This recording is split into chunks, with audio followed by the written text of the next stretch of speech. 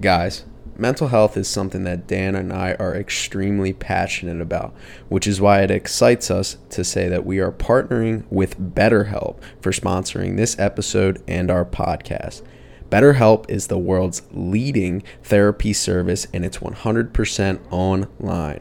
With BetterHelp, you can tap into a network of over 30,000 licensed and experienced therapists who can help you with a wide range of issues. To get started, you just answer a few questions about your needs and preferences in therapy.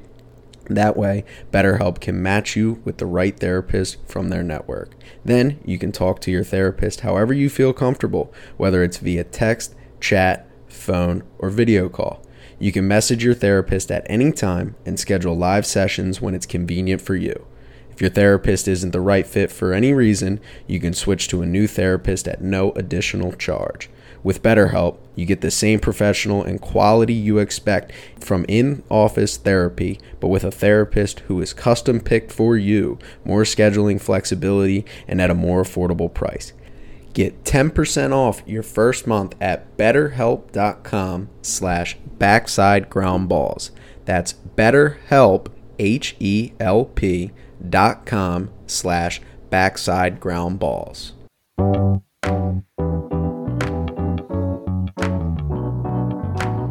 Powered by Riverside.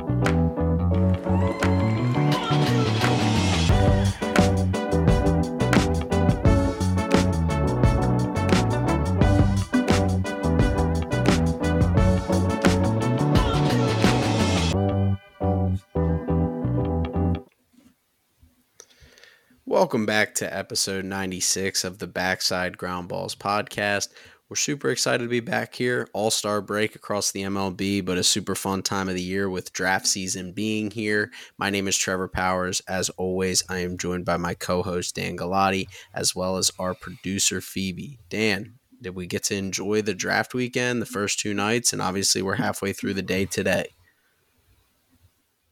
Yeah, it's a good time. It is a Monday though, so I my energy levels on the Monday are always the same.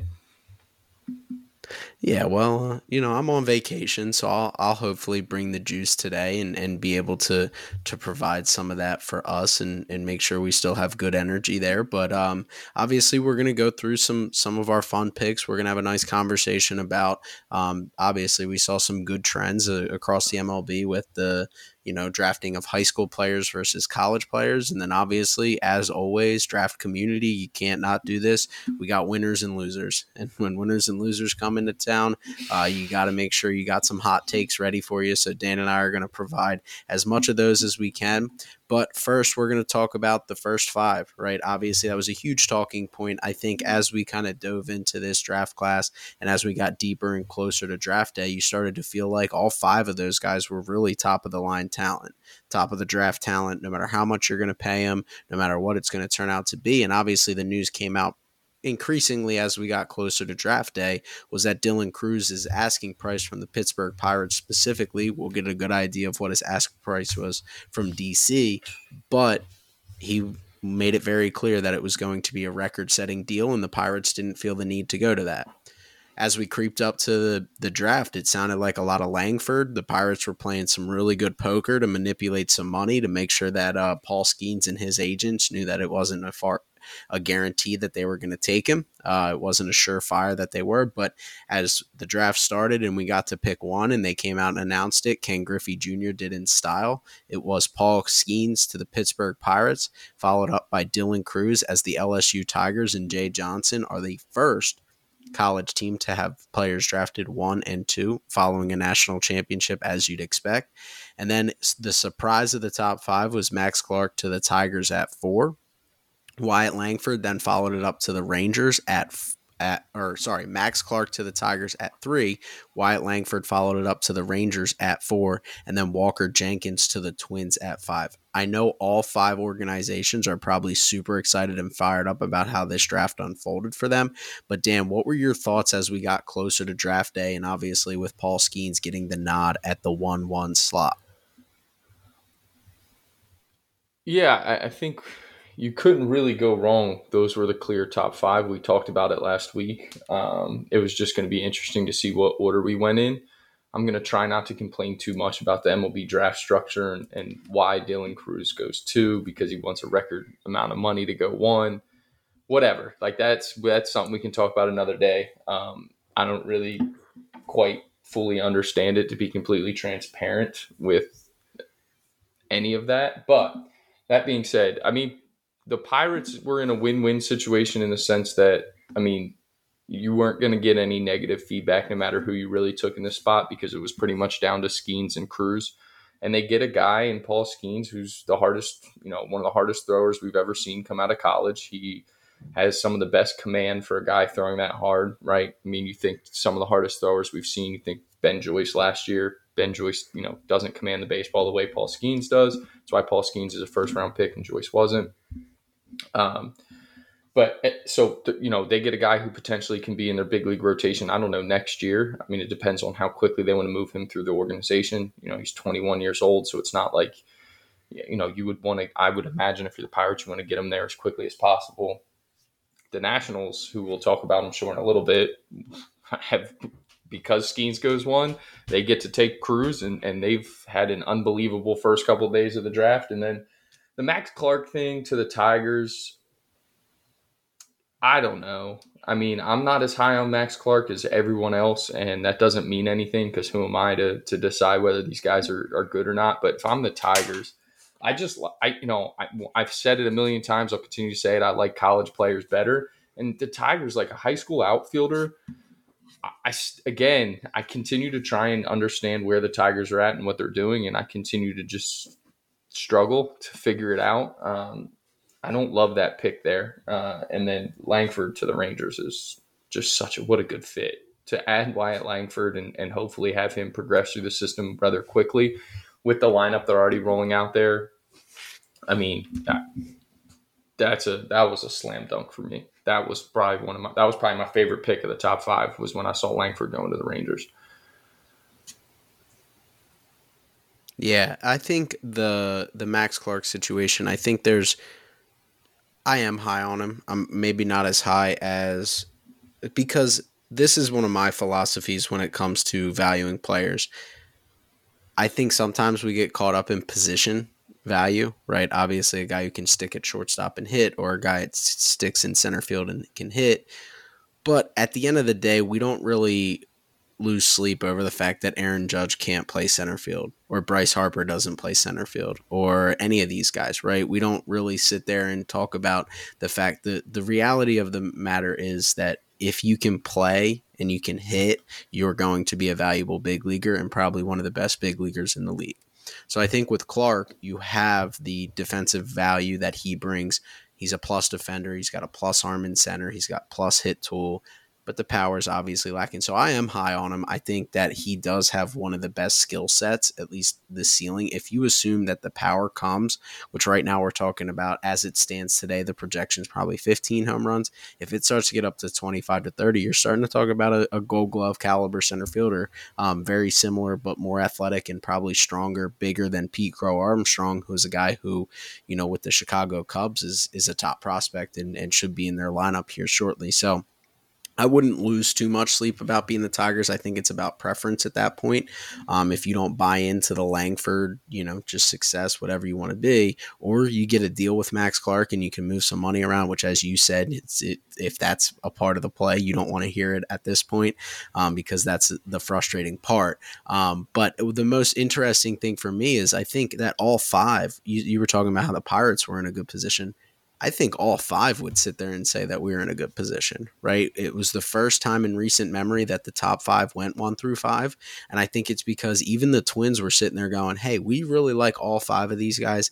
It would take an absolute, reach for us not to go for one of them. So we're going to be happy no matter who falls to us. And I'm sure the Twins are sitting there saying, that could be their 2, right? That could be their 1 for all we know in terms of the way they value it. And then you're talking about, obviously, the Nationals. The Nationals were Paul Skeens or Dylan Cruz, nobody the rest.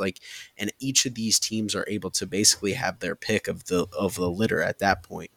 Obviously, with Paul Skeens going to the Pirates, we'll probably have a conversation here at some point post-draft about the development of pitchers, because we just saw Andrew Painter get shut down again. Elbow looks clean, but we're starting to see a guy that was a top 10, 15 prospect across baseball, expected to break the rotation, and he's struggling with health injuries. When does that come into play in your value? But obviously the Pirates were comfortable with that. But super fun draft, super fun top five. I think each of those guys have potential to be all-stars. I think each of those teams are probably super excited, high-fiving at the end of their draft when they submitted that name. And I also think the Oakland A's were probably the team that was screwed. Remember this, we're supposed to prevent tanking with this move to go to a draft lottery. Oakland A's sit there at 6, and we'll get into what they decided to do. But very frustrating, I'm sure, for that organization. But who knows? They probably would have went for somebody that they liked that the industry didn't. But let's talk a little bit about our favorite picks, obviously outside of the top 5, because those guys were slam dunks to go in that range. And Dan, I don't know if you want to kick us off with your first one. We'll play a little tennis here. It's Wimbledon this time of year. So we'll play a little tennis here and go back and forth with our picks. So you kick us off with the first pick. Yeah, the first one I'm going to go with here is Thomas White, the high schooler going to the Marlins. I mean, you look at, I think a lot of people would say that the Marlins need offense, and the Marlins do need offense. But, what we've seen the Marlins turn themselves into is they can develop pitching. I mean, if you look at their rotation right now, I mean, you talk about Sandy Alcantara, you talk about Braxton Garrett, you talk about Jesus Luzardo. I mean, Yuri Perez, they just sent down, but how good has he been? Edward Cabrera, all young guys who have kind of come up and rose through that Marlins system. And so then the Marlins go out there and, they need bats, but they double down. They don't even take one. They take Thomas White, but first they take a Noble Meyer. And it's like Thomas White being another lefty that's going to throw 1 billion miles an hour for a system who's shown that they can take young guys and they can, avoid injury and get those guys to the big leagues and get those guys to be really good big leaguers. And the Marlins, now you start to look at it and they still need help offensively, which they've started to do in the second day here is get some offensive help. But like they are turning into an organization that you look at and you're like, well, they're going to have a bunch of young arms at all times. And then what you can even parlay that to is when you start to stack all these arms up is you can start to trade some of them for the bats that you need, whether it be at the deadline or in the offseason. So I really love that pick. I mean, you're talking about a lefty who can rush it up there. He threatens triple digits. He probably sits in the mid 9s, but I just really like that fit. I think that Thomas White won by getting picked by the Marlins, and I think the Marlins win by getting another young arm that's going to throw it from the left side that's going to probably be in the rotation early. And that's the other thing, you want to talk about why Thomas White wins. Like this is going to be an organization who's not going to, they're not going to put a governor on you, it seems like, as they bring you along, unless you show injury or you're struggling. Like they're going to get you to the big leagues, and they're going to, they don't care if you're 20 years old. They don't care if you're 21, 22, they'll get you up there and they'll let you go. So I just think that fit is outstanding. And it's fun to see these teams, start to have when they have a strategy and stick with it and they realize that they do something well, then continue to hammer it. Yeah, I think that Thomas White, obviously, he's a big reason why I feel like the Marlins did have a really good draft, and specifically because they were able to get 2 ace potential high school arms and kind of go after a demographic that some people are scared of and take guys that, even 5 years ago would have probably fallen in the top 15 of the draft. They got them with drafting outside of the, top 30 for their second one in Thomas White. So that's a huge value play there. For my first one, I'm going to go with Teddy McGraw to the Mariners. He was taken in the 3rd round at the back end. It was about 92nd overall. And so many times we sit there and we talk about avoiding biases, right? Recency bias is such a big one. And a lot of that comes into play when it comes to injuries, right? And you think about Teddy McGraw, there's a lot of people within the Wake Forest community, within the organization, that thought he could have pushed Rhett Lauder to be better than him, to be drafted as high as him. And obviously we saw the Cincinnati Reds nab Rhett Lauder in the top 10 of the draft, and a huge draft and huge pick for them. But you're talking about a guy that features 3 above average pitches. He sniffs 100 miles per hour. He's obviously a big bodied guy. So you're able to kind of dream on that potential, and you're getting a guy in the Mariners, right? The Mariners have Bryce Miller, who's a guy we talk about a lot this year, who's a 4th rounder out of Texas A&M, had a little injury history. I wouldn't be surprised if Teddy McGraw has the same trajectory that in 2 years we're talking about, dang, they really got this guy at the back end of the third round. That's a super impressive piece. He has 3 above average pitches. He's got to work on his control a little bit. As a young guy, he walked a little bit of more hitters than you'd think, but a lot of athleticism there to kind of dream on and get to where he wants to be. So being able to get him at the point that they got him is a huge pickup for the Mariners, and I think that he's going to be a huge piece for them moving forward. Yeah, Mariners have just done it. I mean, there's been a lot of teams who have been really impressive. The Mariners have done a really good job with what they've done so far, and again, that's another organization who they seem to do well with college arms. So taking the chance on him, I know he's, you got to deal with the rehab stuff, and you hope he comes back healthy, but they've obviously done their homework on that, and they have more information than we're privy to. So it's a good pick.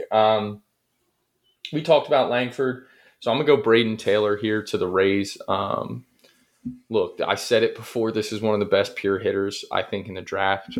Just when you strictly talk about the hit tool and what he can do, and just, I think, how advanced his approach is. And then to put him in an organization where they turn these guys into all-stars, it's like it seems like a dream fit. I mean, you get another bat to go into that lineup, and a kid who really didn't have many offers coming out of high school now is a top of the draft pick and drafted by a team who is gonna put him, I would imagine, in the best position possible to reach his ceiling, which I think he's a high floor, high ceiling guy, in my opinion, just because of how advanced he's shown to be at the plate at TCU.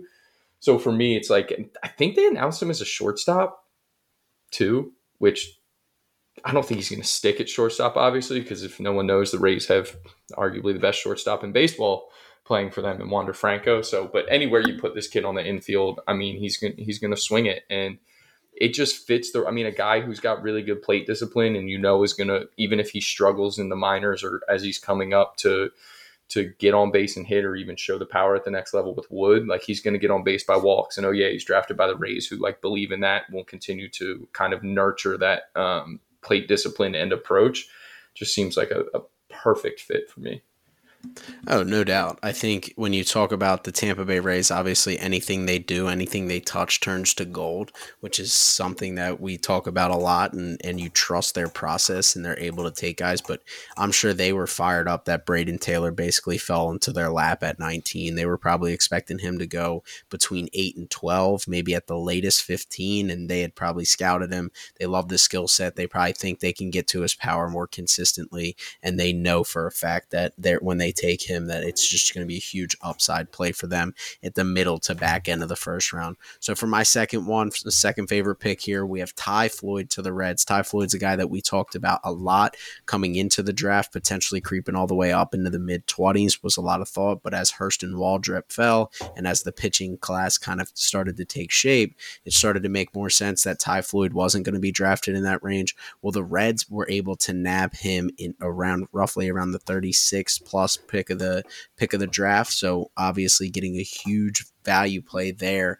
And I really think in combination with what else they've done, they were able to get Sammy Stafura after Ty Floyd, who's a guy who was mocked to be at the end of the first round, which is a huge pickup for them, assuming signability is not a concern there, which is why he could have fallen.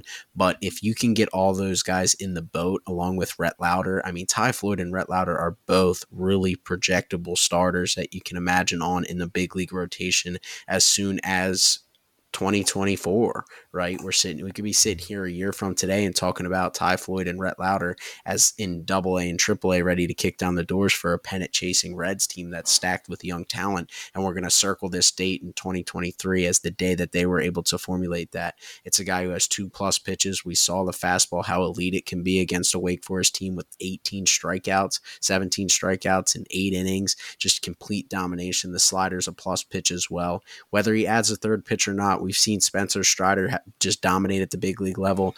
Sunday, the day that Ty Floyd got drafted, he had 11 strikeouts over 6 innings, just continues to dominate and be an ace in the MLB with 2 pitches. There's no reason Ty Floyd can't have the same trajectory, and assuming the command comes with it, because he is an elite athlete, he's going to be an absolute stud, and I think he could be the ace of this staff. And then you follow it up with Rhett Lauder, and not to mention Andrew Abbott, who's a high spin, high vert guy drafted in 2021, I believe. So you're talking about a guy 2 years removed who's already been dominant at the big league level. It's starting to seem really fun what's starting to build in Cincinnati. Yeah, and I just like that they haven't boxed themselves into, guys who all look the same. Obviously Lauder and Floyd do completely opposite things with their fastballs on the mound. And when you can, when you're confident that you can draft and develop both, I think that's how you win. So the Reds have done a great job. Just another team that's really doing a good job. But lastly here, I'll go with Cade Kuehler to the Braves at 70, the arm out of Campbell who pushes, triple digits. We talked about him last week a little bit, and look at what the Braves have done. They just took, you talk about the Braves right now, and that lineup obviously is on a record-setting pace. They're the best offense in baseball. They're the best team in baseball. And they have all those young stars in their offense, locked up. Their younger arms have seen some injury issues. Some of them haven't developed the way you want them to. Now, Schuster and Dodd, we haven't gotten too much of a look at, but you kind of look at it, and it's like, you have a sure thing in Strider. If you can get Fried healthy, you probably have a sure thing. And then they take 3 swings on like high stuff guys in Waldrop, who you were talking about a second ago that fell. Like, he fell to the Braves. Like, what a perfect fall for him. Drew Hackenberg from Virginia Tech, they took with the 59th pick. And then they take Cade Kuehler, a kid who pumps 100 miles an hour. And is there some reliever risk there? Yeah, but he was the 70th pick. So, oh no, we have a guy throwing 100 coming out of our bullpen eventually. Like, as long as you can keep Waldrop and you can get him in the zone, which the Braves have always done a good job. They do a good job with everything, whether it's acquiring the talent through trades or free agency and developing guys. Like, they're going to do a good job. So, just kind of trusting what they do. And those are 3 great swings. And then they're loading up on arms in this draft. It's hysterical. Like, they know they have the young talent. They don't need a bunch of offensive guys because they have them all locked up and in the big leagues already. So they're just taking swings on the mound, and I really like it. Yeah, and they're taking educated swings. Like, we could talk about organizations that don't take educated swings, whether they get guys with average heaters or average off-speed pitches with good command and good numbers, whatever goes into it. Obviously, you have to trust your scouting department, but each of those guys, Hurston Waldrop has an 80-grade splitter, obviously an above-average fastball. If he gets the command down, you're talking about a potential ace and best pitcher in the class across all the boards, right? Paul Skeens, Ty Floyd, Rhett Lauders, all of them. He could be the best of the best. He's probably got the best combination of stuff. And then Cade Kuehler has one of the best fastballs in the class. He's comparable to Ty Floyd and what that fastball can do. Obviously, you have a little bit of question marks because he was a small college pitcher coming from, our neck of the woods at Campbell University. But fastball plays, he's a 4-pitch guy. Slider's a tight, more gyro breaking pitch, but the changeup is really good when he commands it. It's pretty impressive stuff, and if he gets that heater going, he's going to be a stud. And for my last pick, I'm gonna parlay 2 here for specific reasons for them, and it's Kemp Alderman going to the Marlins. We already talked about Thomas White being to the Marlins. Kemp Alderman, he produced such high exit velocities this year when he reached his max exit velocity that it created a new 20 to 80 on the scale, right? For some scouts, if you give your raw power by just base max exit velocity, you're talking about a guy who basically broke the scale and was pushing 85 because it was that good. It was that elite. His 90th percentile exit velocity is 114.4. That's unbelievable to think about. Can he get to it consistently? Well, I don't really care if he can get to it consistently now because you're getting that guy as your 3rd pick in the draft for the Marlins. Ton of value right there. Huge pickup combined with the young arms that they get. If you can dream on that power bat developing and him getting more consistent in the box, it's just unbelievable value there. And then Matt Horvath is a guy that the Orioles were able to get. I would trust the Orioles with any hitter across the board. They could take me in and turn me into a better hitter right today, it feels like, because they're that good at developing hitters, and being able to get a guy who's a freak athlete. He can play center field. If it wasn't for Vance Honeycutt, when Vance Honeycutt went out, he was playing a lot of center field, showed a lot of power. He had 25 home runs, 21 doubles, 25 steals, just put up bonkers numbers this year. And it kind of came out of nowhere, right? He was a guy who had a lot of helium this year, and you can kind of dream on that trend continuing up, it's going to be a lot of fun to kind of see what Matt Horvath can develop into with an Orioles organization who has made a knack and who has made a lot of success out of developing guys like Matt Horvath into stars, right? Into prospect stars. We've seen the development processes of all these guys, and you can definitely trust that the Orioles are going to put him into a position to be successful. So, Dan, any last thoughts on our favorite picks or even the top five there before we get into a fun conversation here? No, I mean, the 6, 7 guys that we talked about right here, like I like what a lot of these teams are doing, and it's exciting. I mean, this is the best time of year. So like this is just so much fun when you can start looking at these guys that we've talked about and followed throughout college, and then see what organizations they fall into, and then follow what the organizations are kind of looking at, and you can start to see a pattern with what some of these teams like. And unfortunately, some of them do a better job than others. That's for sure. Yeah. Some of them do, and this is a deep draft. A lot of fun, a lot of talent. I mean, when you're getting guys like this talented in the third, fourth round, that would arguably, assuming health and assuming success, would be first round picks. That makes it a lot of fun. And obviously these guys are going to be going to affiliated ball in the next couple months here. So you need to link up with our friends over at SeatGeek and head out and watch these guys play at minor league ballparks across the country.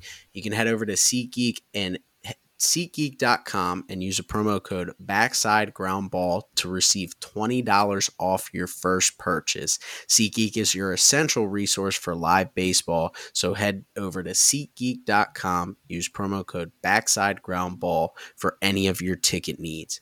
So Dan, we were presented with a question a couple days ago. We had a listener of the pod hit us up and wanted to talk about how surprised he was to see so many high school players drafted in the first round and then not as many drafted in the second. So I know we kind of talked about it in passing in the last podcast, and I kind of wanted to get a little bit more in depth. We're not going to take an hour on this topic because we still have a couple more things that we want to talk about. But just the conversation that scouting departments have to have when they're factoring in drafting high school players versus college players and the changes of the draft over the last couple years. So I'm going to point out a couple changes, at least in my mind, that I think have led to that. The first is the shortening of the draft. We saw this kind of come to fruition in the 5-year draft of the COVID shortened year, and just how many college kids were drafted because you had to sign all your guys. You had to make sure you got them in the boat, and you had to make sure you didn't miss. Any colossal miss could handcuff your organization in a 5-round draft when you're not able to supplement yourself with talent over the course of 5 to 40 at that time. And then obviously we've seen it reduced to 20 in the last 2 drafts, or the last 3 drafts now after this year. And that has changed the thought processes that go into it, where organizations have to be more confident with the picks that they're submitting, right? They can't just take a leap on a Kyler Murray, right? We've seen that. How many baseball or football quarterbacks have we seen drafted as pitchers? Guess who? All these things that kind of go into it. Yeah. Well, all these things that go into it aren't happening anymore because you can't miss. This is an investment. You have to be able to make sure that your investments are more successful and less risk involved in that. And the other thing that we've seen is the increase in analytics, the data, the information that we're getting more across the college game, right? All of these, it started a couple years back. We heard about the Houston Astros buying and withholding information because they paid for the TrackMan at Vanderbilt, they paid for the TrackMan at San Jack Community College, and they paid for another TrackMan in the ACC across the country, right? And they were withholding that information. Well, the MLB obviously stepped in and said, well, if you get any TrackMan data at a college game, you have to share it with everybody else. High school players and Canby Park in Delaware doesn't have a TrackMan system, right? To so many people's surprise who have been to the beautiful Canby Park. And being able to have as much information at your disposal, especially when we're talking about models, when we're talking about getting this information, you want to be as confident as possible with the pick you're making. And the more information you have at your disposal, the more confident and comfortable you're going to be to make these selections. So when we look at that as it stands this year, when we went through the first 2 rounds, first round, including compensation picks, including the Mets and Dodgers, who obviously got bumped a little back because of their going over the luxury tax and all the collective bargaining agreements, all of those picks involved. We had 18 college kids taken in the first round and 21 high school kids. But that's with the caveat that 17 college kids were taken in the first 28 picks. So the true first round, it was 17. Only one college kid was taken after that before we started the second round. Then it takes a huge turn into the next 28 picks. We had 21 college kids taken in the second round with 6 high school kids. So, Dan, obviously, I have my thoughts. I want to get your initial thoughts on obviously what those numbers mean to you and where organizations are at in their thinking of trying to identify and find the best talent for their organization. Yeah, I think you kind of nailed it when you said you have to be confident, right? Like when you're taking a chance on, paying one of these guys and selecting them and making the draft, which eventually sets up what the foundation and the future of your organization is. You have to be confident. You have to be, there is no such thing as a sure thing, but you have to be as sure as you possibly can and as comfortable and confident as you can be. And I think that's kind of the biggest thing. And when you look at it, no matter how many circuits or you're playing for Team USA or whatever it may be that you are as a high school kid, you're still not facing the everyday competition of a kid from the SEC, a kid from the ACC. It just doesn't matter. You're still facing 16 and 17-year-olds.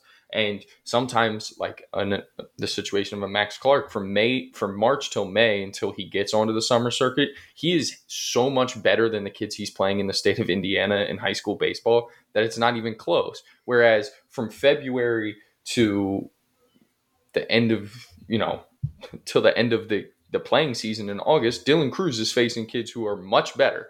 Right? Like throughout the whole year, you're watching Dylan Cruz have at bats. So you're getting just so much more data against guys who are closer to the talent level that you're looking for than you are for the high school kids. Also, when you're talking about why so many are taken in the first round and it drops off, those guys that are taken in the first rounds are the elite of the elites. They are the Max Clarks and the Walker Jenkins of the world, who then do go to these play for Team USA, and they still are, the best players on the field, right? Every single one of those guys that are taken at the top. And then that number thins because there just isn't a sheer amount of those high school players who are ready to take that step in the rounds, 2 through, 20, as there are in round 1. Like you have a smaller sample size, or not sample size, you just have a smaller total number of kids who are able to play at the next level. By next level, I mean professionals. Than you do college kids, right? When you have these college kids who are already 21, 22 years old, and the shortening of the draft has certainly heightened that. As just from the high school level, because now these kids, they're more incentivized because of the amount of money. You're more likely to turn down $100K and go to college and try and get yourself better and bump yourself up. I mean, think about it, right? And the first round, the last pick of the first round, Bryce Matthews, the technical first round this year, Bryce Matthews is that slot value is what, $3 million, just under 2.8. Is that right? Around there. Yeah.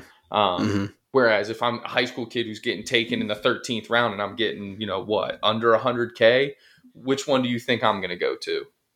Right? Like I'm going to go to college and I'm going to hope to hop up into that first round and develop and become a 21-year-old who can be the next Dylan Cruz and make a ton of more money. So I just think it's all those factors kind of combined that goes into it. Just from right down to the teams needing to be sure that the amount of players that you have available to draft that you could even consider drafting in high school and college when you get deeper into the draft is a lot bigger. And then the money for the high school kids, you also don't want to draft a kid who's then going to be like, no, I'm going to go to college. You'd like to avoid that if possible as a team. Yep. Sure, you'll get comped for it the next year if you don't sign them, but like you would like to get, you go in with a plan, you have a draft board, you like to select those players and then have them come into your organization that summer.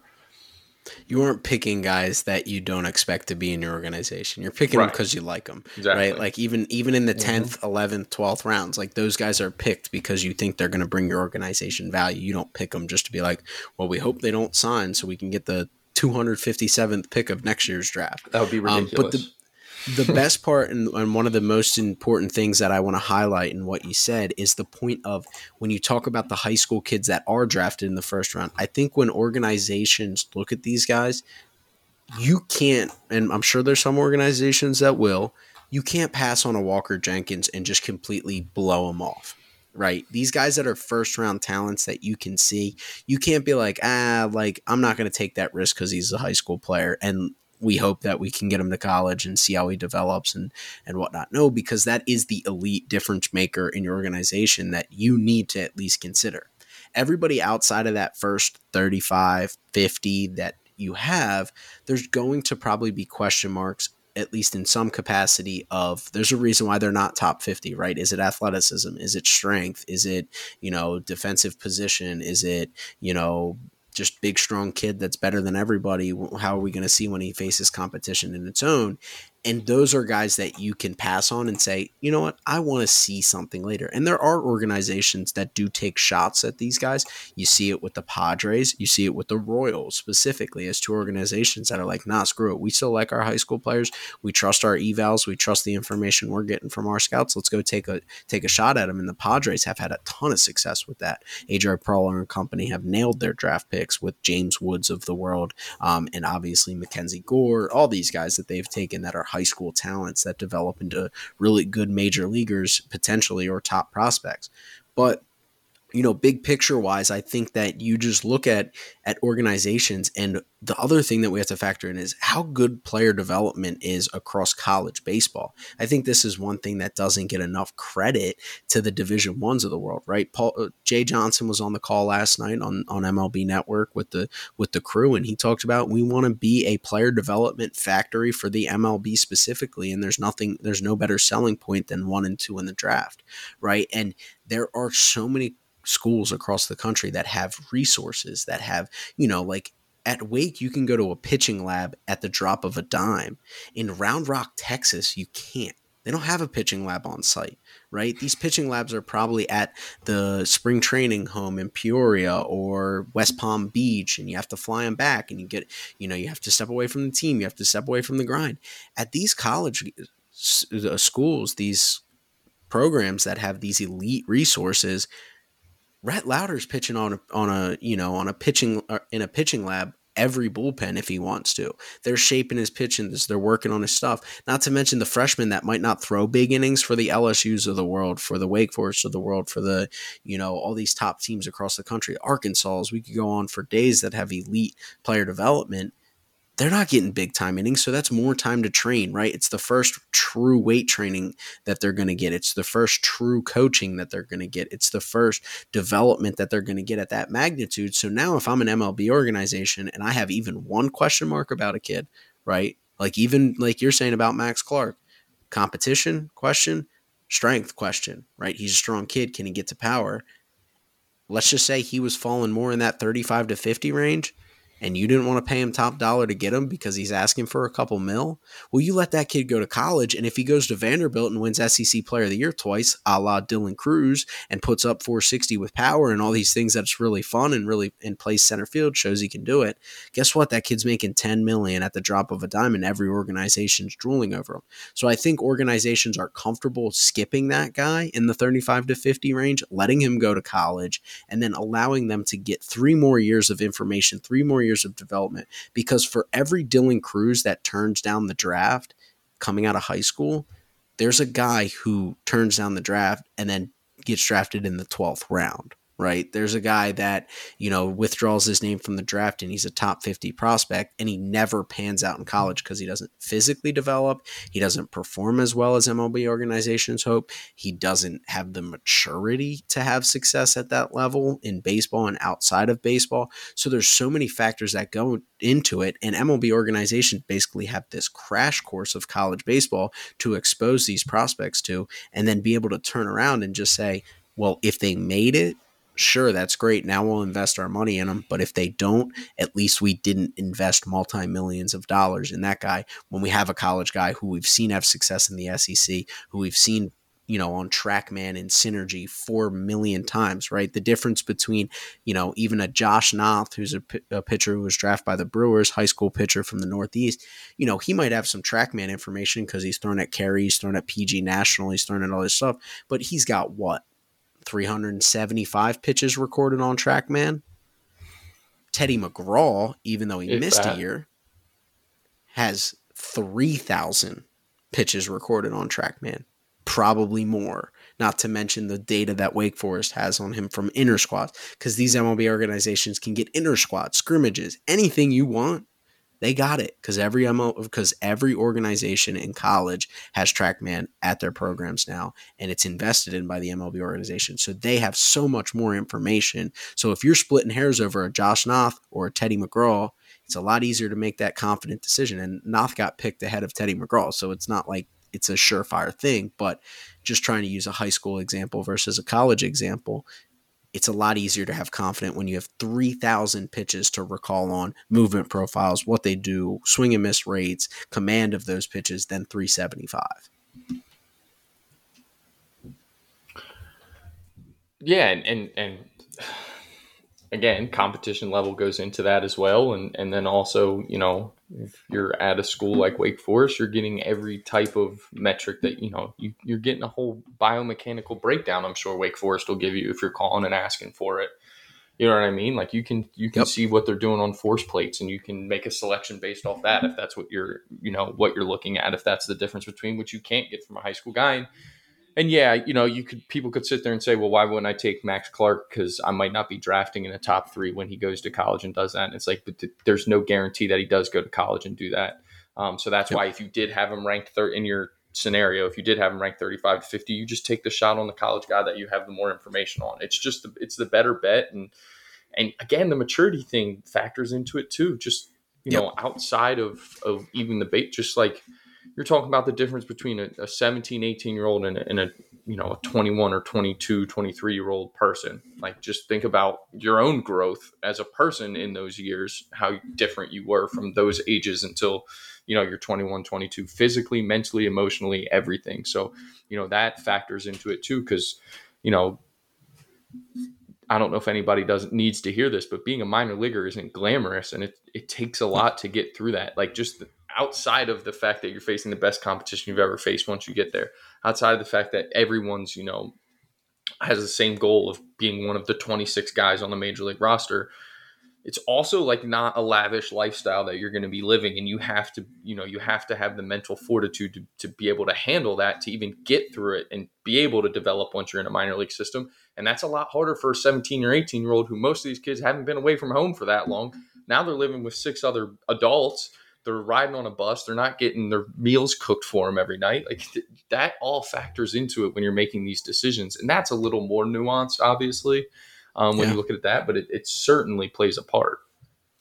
It does. It does. And even college guys can't handle that, right? Like, you know, the LSUs of the world, trust me, their spread's better. Paul Skeen's spread in Baton Rouge after a Saturday game is a lot better than the spread that he's going to get in Altoona, Pennsylvania when he's debuting and throwing the rock for them. And Dylan Cruz, the same thing in Fredericksburg compared to, you know, even when they were in Omaha. So there's more funding in LSU's baseball program than there is in college baseball. So we don't even know how they're going to handle it, right? Like these guys could crumble under that pressure. Even guys as mature as 21, 22-year-olds that have been through the grinder, that have, you know, experienced the highs and lows and developed physically. You don't know how they're going to handle that. And the maturity that it takes is far from a guarantee. But Dan, so I was at the Yankees game yesterday, and we don't need to get into the story of how fun of a day that was for me because it was a long one. It was a meat grinder for me. But you know what I saw around the stadium a couple times? Hopefully some routine gear. Yes, it was. And we're super excited to announce our partnership with Routine Baseball. Routine Baseball is your resource for all your clothing needs. Routine Baseball offers a ton of options from shirts, hoodies, shorts, sunglasses, and any baseball style you could imagine. If you're interested in anything from Routine Baseball, which I can't imagine why you wouldn't be, the swag is so good, and Dan wears it all the time. I got mine still on the way. We're working on getting that out, getting some good stuff, good pictures out. We wear it for the podcast all the time. You head over to routine.com/backside ground ball and check out all the different options they have and receive 10% off your order today. Again, that's routine.com/backside ground ball and check out all the different options they have and receive 10% off your order today. So Dan, you want to do some winners and losers here before we get out of here? Yeah, let's get into it. Do you want to start good or do you want to start bad? Let's go winners first. Okay, so we'll end the podcast on a negative note. I like that. Um, so winners. My first winner, we talked about them a little bit in detail here, is the Miami Marlins. Miami Marlins were able to nab Noble Meyer, who has two above to plus average pitches in his fastball and his slider, arguably one of the best breaking balls in the class. High spin, high vertically moving fastball, and then followed up with a lefty arm in a class that had no lefty arms. It's the first time in draft history there were no college lefty arms taken in the first round. Being able to follow Noble Meyer up with him, that's two potential top of the rotation arms, high octane, high velo guys, good fastballs, obviously freak athletes. And then the guy I love is Kemp Alderman, right? If you can get him in the middle of your lineup and develop him into the stud that he has the potential to be and that he's developed into, I mean, that those three alone is just a money draft for the Miami Marlins. They are doing a great job in identifying talent and finding what fits for them, and it's been super impressive what the Marlins did. And obviously those three picks specifically were why I thought that they were definitely a huge winner for this year's draft. Yeah, I mean the Marlins they did a great job, and we've been critical of their front office, so it's nice to be nice to them for once here on the pod. I'm gonna go with the Reds here. You mentioned Ty Floyd, you mentioned Rhett Lauder, Sammy Staffer, even Hunter Holland. What the Reds have done, I mean, they've become like America's team kind of, because they've been so fun and young and electric on the big league field. And they are now they continued, like when they started the rebuild, it kind of felt like they didn't have a direction. And then recently in the past couple of years, they've just continued to hit it out of the park. And you look at what they've done so far in the draft here I think we're through 10 rounds now. And they just continue to build that system up, and they continue to have the success rate that it looks like they're having right now with that crop that's up in the big leagues and all making their debuts this year.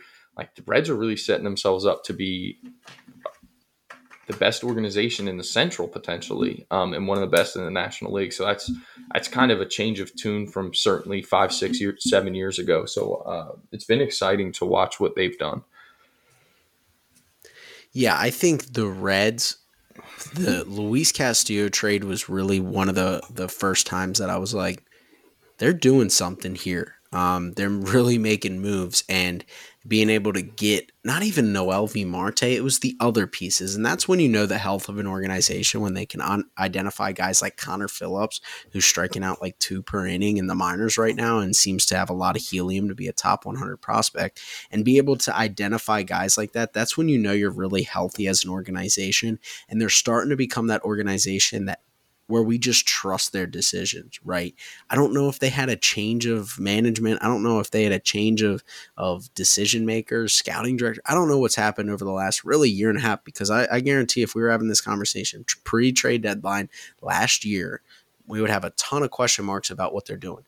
They got Andrew Abbott. They got obviously Ellie De La Cruz. They got Matt McLean. They've got the young bucks, obviously, that have been in the big leagues, and Jonathan Indias of the world. Connor Phillips is coming. Now you throw in Rhett Lauder, Ty Floyd, Sammy Staffer, who was a first-round mock guy, and Hunter Holland, who has a ton of just elite stuff. You're starting to see the foundation of an organization that just is healthy. It's the health of the organization, and that's what's super exciting about the Reds. And another team that I think is a huge winner, and we're starting to get to this point with the Orioles. I think we're past this point with the Orioles where you just trust what Mike Elias and company is doing. When I heard Enrique Bradfield called in the first round, I was surprised, because there were some guys that they had success with available. The Arjun Namalas of the world, the Colin Alks of the world, and all of those guys that are just these prep bats that are able to develop in the Orioles system. And they go with Enrique Bradfield, which doesn't exactly fit their mold. They like to see some present power. But then you start to factor in why they made that pick, right? You're talking about building a championship contender. You're not talking about finding necessarily the best, highest ceiling prospect all the time. Enrique Bradfield, Michael A. Taylor had a 3.6 wins above replacement last season. He had a weighted runs created of 79. Like, he's a below average hitter, but he still brings so much value.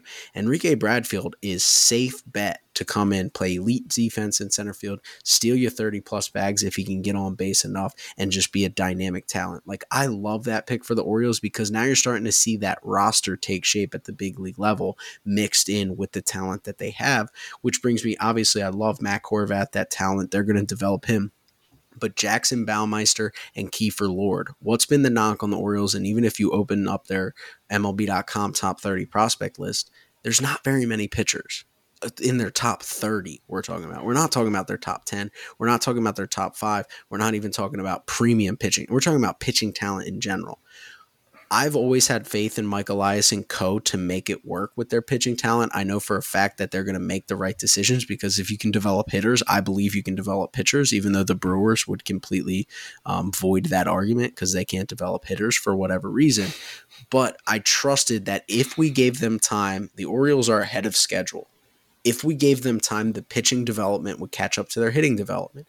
Well, what does Jackson Baumeister do super well? He spins a heater. He has a banger curveball, great changeup, lacks command. You're one coach from fixing that kid to be a top 50 prospect right away. You're talking about a guy at Florida State who punched out a ton of tickets. He's a stud on the mound. Kiefer Lord. Anybody heard of Mason Miller, who's made his debut with the Oakland A's this year? D3 guy, transfers to a D1, continues that upward trajectory. Kiefer Lord has one of the best sliders in the class. He's mid-90s fastball. He's going to be a good pitcher at the big league level if he develops. And they're starting to take flyers, right? When you talk about draft thought processes, it's identify the hitters early and then identify the pitchers late that have outlier stuff. The Seattle Mariners have done this better than anybody as of late, identifying pitchers later with outlier stuff and being able to put them in a position to be successful. The Orioles are starting to do that, mixed in with their already elite player development on the hitting side. And watch out for the future in Baltimore because we already knew it was promising. If they start to mix in developing a Baumeister and a Lord along with a Grayson Rodriguez, you're talking about a team that perennially is going to be fighting with the tops of the tops in the AL East. Yeah, I feel like they could pick anyone, and just because of the trust you have for Mike Elias and Sig, you would just go ahead and say, yeah, it's a good pick. But then they go ahead and they take Teddy Sharkey in the 7th round, and it's just another one of those guys with like stupid stuff, right? As an outlier stuff that you're talking about. I'm going to go with the Nationals next. I mean, obviously, when you have the chance to go get Dylan Cruz and you do it, it's, you're a winner automatically because Cruz has been one of the best prospects we've seen for the last 3 years. I mean, coming out of high school, he was one of the top prospects in the country. He goes to LSU, wins a national championship. Everybody knows the story, and then he falls to the Nationals. They sit there at 2 and they end up with him. And then they take a swing on Yohandy Morales, who had a little bit of a disappointing showing at Team USA early this summer. But I think that it's just a great swing, right? Like go take a chance on a guy who can be an impact bat if you can cut down on the swing and miss. And then they get Travis Shakur with the first pick of the second day today. And this is a guy who, like, look at what they're taking. They're taking guys, like you said, why you just lauded the Orioles is you take guys with outlier stuff. Here's a kid who's a high schooler who's 6'5", he throws 1,000,000 miles an hour. He's the hardest fastball of any of the prep pitchers in the class. I think some of the concerns there obviously are with the fact that he's 6'5" and he's still young and he's still learning how to move his body. If you watch him throw, it's just a ton of moving parts, which can sometimes affect command because it's hard to be, repeatable until you really have full kind of control over it. But for the Nationals to go out there and just even those first 3, and then they go and they take two college guys who are they feel like surefire things, and Andrew Pinckney out of Alabama, who just is tooled up, especially on the defensive side of the ball, but also had a great offensive career. And then Mr. Clutch, Gavin Dugas, who meant so much to that LSU program and hit a ton of clutch homers, who's shown prep power. It'll be interesting to see kind of how he transitions to Wood, but I think the Nationals have really built it up, and they have some good young pitchers already in the big leagues. They have a couple more coming, and then you start to look at some of their offensive prospects like Andrew Wood, some of these other guys, Cruz now and Morales and Pinckney. It's like that they're starting to build that thing back up, and it hasn't been that long since they were loaded up with talent before, and they're early on in this rebuild. And just between the Soto trade and what they've done so far in this draft, they've set themselves up to be in a good position moving forward.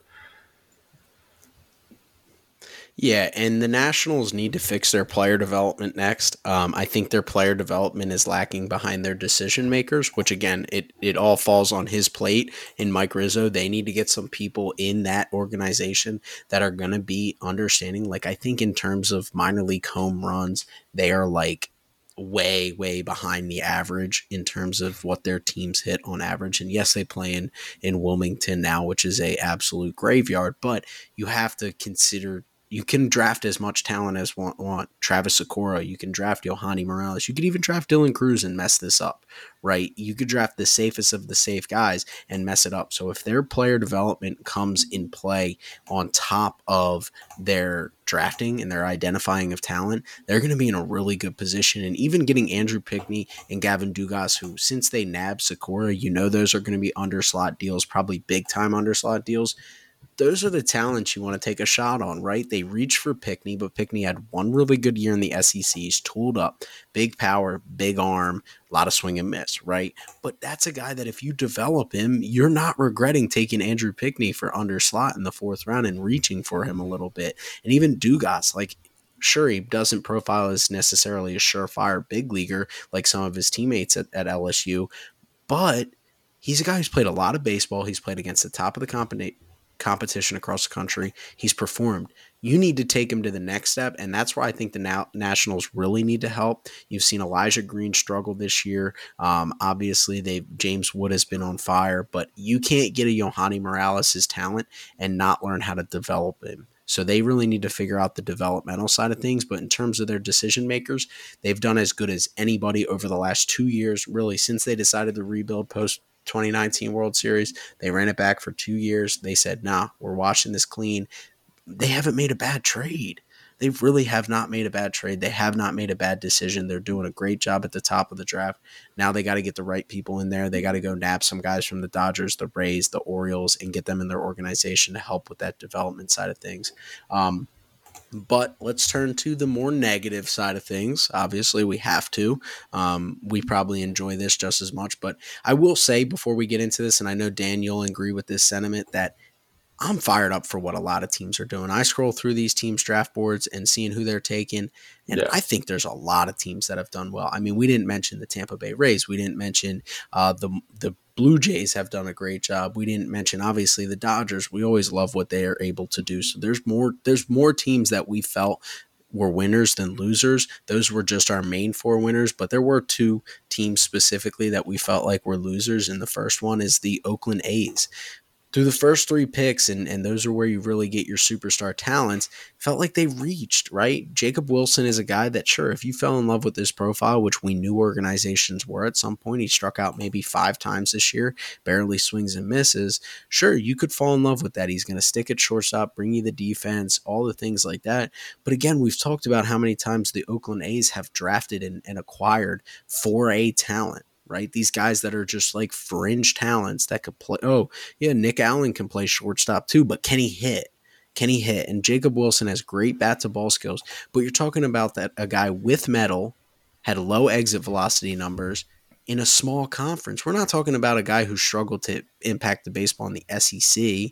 We're talking about a guy who's at Grand Canyon. Yes, he never swung and missed, but he averaged roughly mid 80s on his exit velocities. That's not going to cut it at the next level with Wood. We're going to have to get Wood in his hand and see him perform. You can't manipulate the baseball in professional baseball the way you can in college. Miles Naylor, who is obviously a huge talent, they took him at 39, and obviously that's on the fringes of the window that we were talking about where high school players were still being drafted. But high school talent wasn't falling off the board. If anything, people were avoiding high school talent. He was ranked 64, which again, the rankings mean nothing. If you trust your scouts and you trust the information, you go get the guy you like. But you're talking about a guy who was ranked 64 and taken 39, which brings us to Ryan Lasko, who's a guy that I saw live, tooled up, really good talent. He was ranked 89th and taken 41st. So at what point do you start to, like, your rankings aren't matching up with the industry? Because MLB.com, Baseball America, all these draft boards that these teams use, trust me, it's off of the industry consensus. It's not off of their opinions. Sure, they dabble their opinions in it. If you're the outlier in an organization where we feel like a lot of organizations are doing well, you're probably in the wrong, don't you think?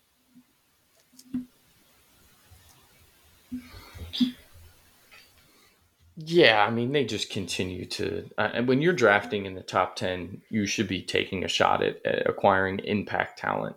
I mean, when you're your first round pick, it should be a shot at impact talent. And I understand it gets harder sometimes outside of the top 10. And sometimes it doesn't work out when you're in the top 10 and you take a shot. And sure, Wyatt Langford, Walker Jenkins, maybe they don't work out. Maybe Rhett Lauder doesn't. But all of those guys, you can see kind of a path for them being impact talent. And you look at Jacob Wilson and you don't. Like, in my mind, what's the ceiling for Jacob Wilson? It's a solid big leaguer. And it's like that's what you're doing within the Yeah. top 10, especially when you're an organization like that. What do you have to lose? What do the Oakland A's Well, have to lose if they go and take a swing? they need to be a little go take Rhett safer. Lauder, go take Noblemeyer, go take. They need to be a little safer Why? because they picked Kyler Murray in the first round. I guess, but like Tommy Troy and Matt Shaw are going to end up in a big league organization. They're not going to go play in the NFL. So take a shot on one of them two over a guy like Jacob Wilson. I don't know, but the two losers, unfortunately, are Chase Dolander and Sean Sullivan, and they're two really good college pitchers who have really good fastballs that play up in the zone, and they're going to go pitch for the Rockies in Coors Field eventually one day, where you don't want the opposing team to put the ball in the air, and the Rockies continue to do head scratching things. And I mean, at this point, it's hard to blame them because they just can't get out of their own way, kind of like the A's. And you take these two guys, and unfortunately for those two, they're going into an organization who's never showed the propensity to really develop pitchers, and they continue to lean into the fact that it's because they're in Colorado, and that may be, and if so, then that's just a tough environment for those two. So two guys that I really liked coming into the draft, unfortunately, both end up in Colorado. I guess I'm just happy that it wasn't Rhett Lauder, my favorite pitcher in the draft, who ended up there. But Sean Sullivan was kind of the thing he had to give away to get Rhett not there. So that's a tough look for both of those guys. And Jack Mahoney too, a guy who's had a really good year for the Gamecocks. He ends up there too. Yeah. You're not wrong. And it's tough because it's nothing against Chase Dolander and Sean Sullivan, but it's the fact that you can't trust them to develop any talent, and you can't trust like fly ball pitchers and cores just historically don't have success. And you can't even blame the Rockies for picking them because of the fact that like what else are they going to do? Like they have to take flyers on pitchers at some point because they will never be a competitor until they can find pitchers who can pitch in cores. Like that is the only way for them to build a contender because they could find anybody to hit there, right? Like we have seen what the offensive impact is in that environment, and it's very easy. But when you have guys that are talented as John Gray, Herman Marquez, and all those guys struggle year in and year out there, it's frustrating. And you worry about guys who are notoriously fly ball pitchers, both pitched in small parks and colleges, so they're used to giving up homers. And if their stuff can stay equivalent to what it was when they were on in college, I think they're talented enough to get swings and misses. I just don't trust the Rockies to develop them, quite frankly.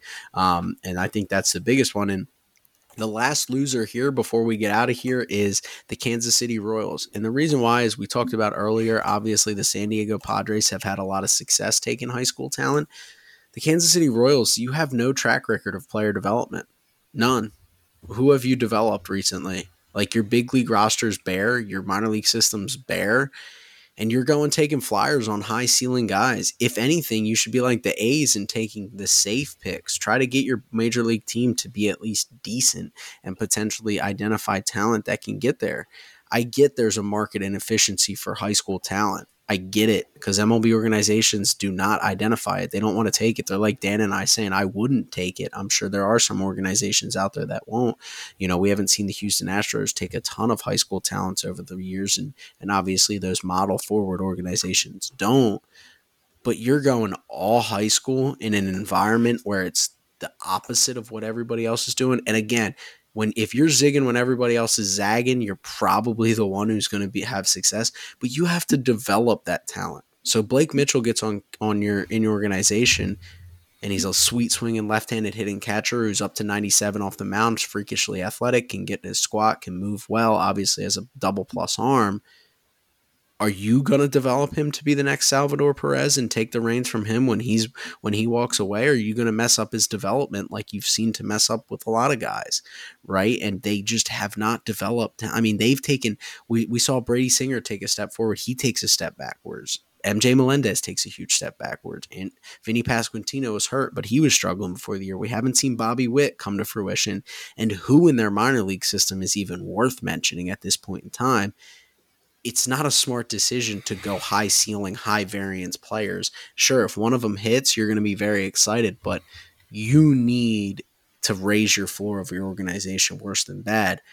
Them and the A's did the opposite of what I imagined. The A's have a high floor, and it's a high floor of being bad, but they have so many prospects that are just right on the fringes that it works.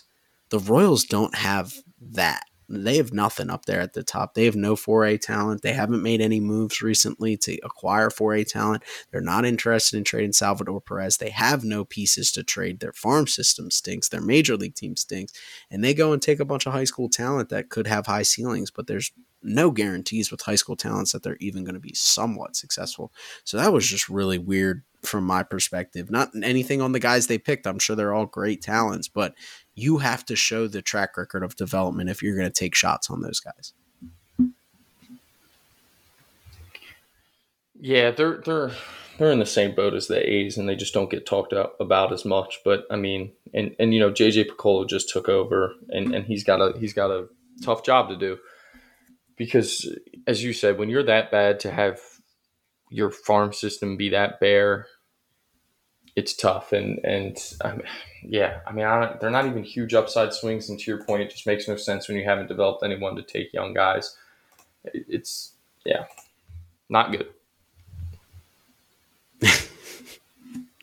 Well, just a damper to leave the podcast on, but obviously it's All-Star Week this week, and we'll try to figure out a schedule this week to make sure that we produce as much content as possible. But with no baseball, we obviously already covered the draft in 2 separate episodes. We'll try to see where we can line up, talking about bringing people on to recap the draft, obviously talking more detail, the people that cover the draft. So we're reaching out, trying to set those opportunities up. So maybe one of those coming later in the week, and obviously, or preview the second half and get into a little bit of MVP, little second half conversation, MLB content, man, MVP conversation. Interesting thought process there. But Dan, any closing thoughts before we let our listeners get out of here? No, enjoy the All-Star break. Everybody go watch Pete Alonso compete in his Super Bowl tonight in the Home Run Derby. He cares more about this than winning the pennant. So make sure you tune in, Mets fans. Dang. So one of our Mets fan listeners out there, go back, check when the episode was, and I want somebody to tweet at us when we post this podcast of what Francisco Lindor's numbers are since Dan claimed he is the 10th best shortstop in the MLB. I think he's been hitting somewhere around 370 with power and showing elite defense, and it's really been interesting to see how Dan apparently kickstarted Francisco Lindor's second half of the season by calling him the 10th best shortstop in the league, with O'Neal Cruz, who's played a total of 35 games ahead of him. But we will talk about that in the second half preview episode. But thank you to our listeners for tuning in, as that will conclude our episode for today. Obviously, the draft content was super fun, and hopefully be bringing a little bit more of that side of things as we continue forward. Make sure you subscribe into the podcast on all podcast platforms, including Apple, Spotify, and anywhere you find your pods. We post Monday episodes every Monday, Wednesday, and Friday, always hitting your feed at 7 a.m. sharp. Don't forget to follow us on Twitter at BacksideGB, Instagram at Backside Ground Balls, and TikTok at Backside Ground Ball. And most importantly, make sure you're sharing with 5 friends, and we'll see you next time on the Backside Ground Balls podcast. Great news. Major League Baseball is back. The college baseball season continues to electrify. And with the help of our friends over at SeatGeek, we can get you out to whatever game you want to see. All you need to do is head over to SeatGeek, find your game you want to go to, and enter promo code BacksideGroundBall to get $20 off your first purchase. Maybe even want to go see some NBA or NHL playoffs. I don't know, maybe you want to go to a concert with the weather warming up throughout the country. No matter what event you're looking to go to, our friends at SeatGeek can hook you up with the best deals. Great seats at an affordable price. You can't beat it. Make sure to enter promo code BacksideGroundBall for $20 off. That's SeatGeek.com, promo code BacksideGroundBall.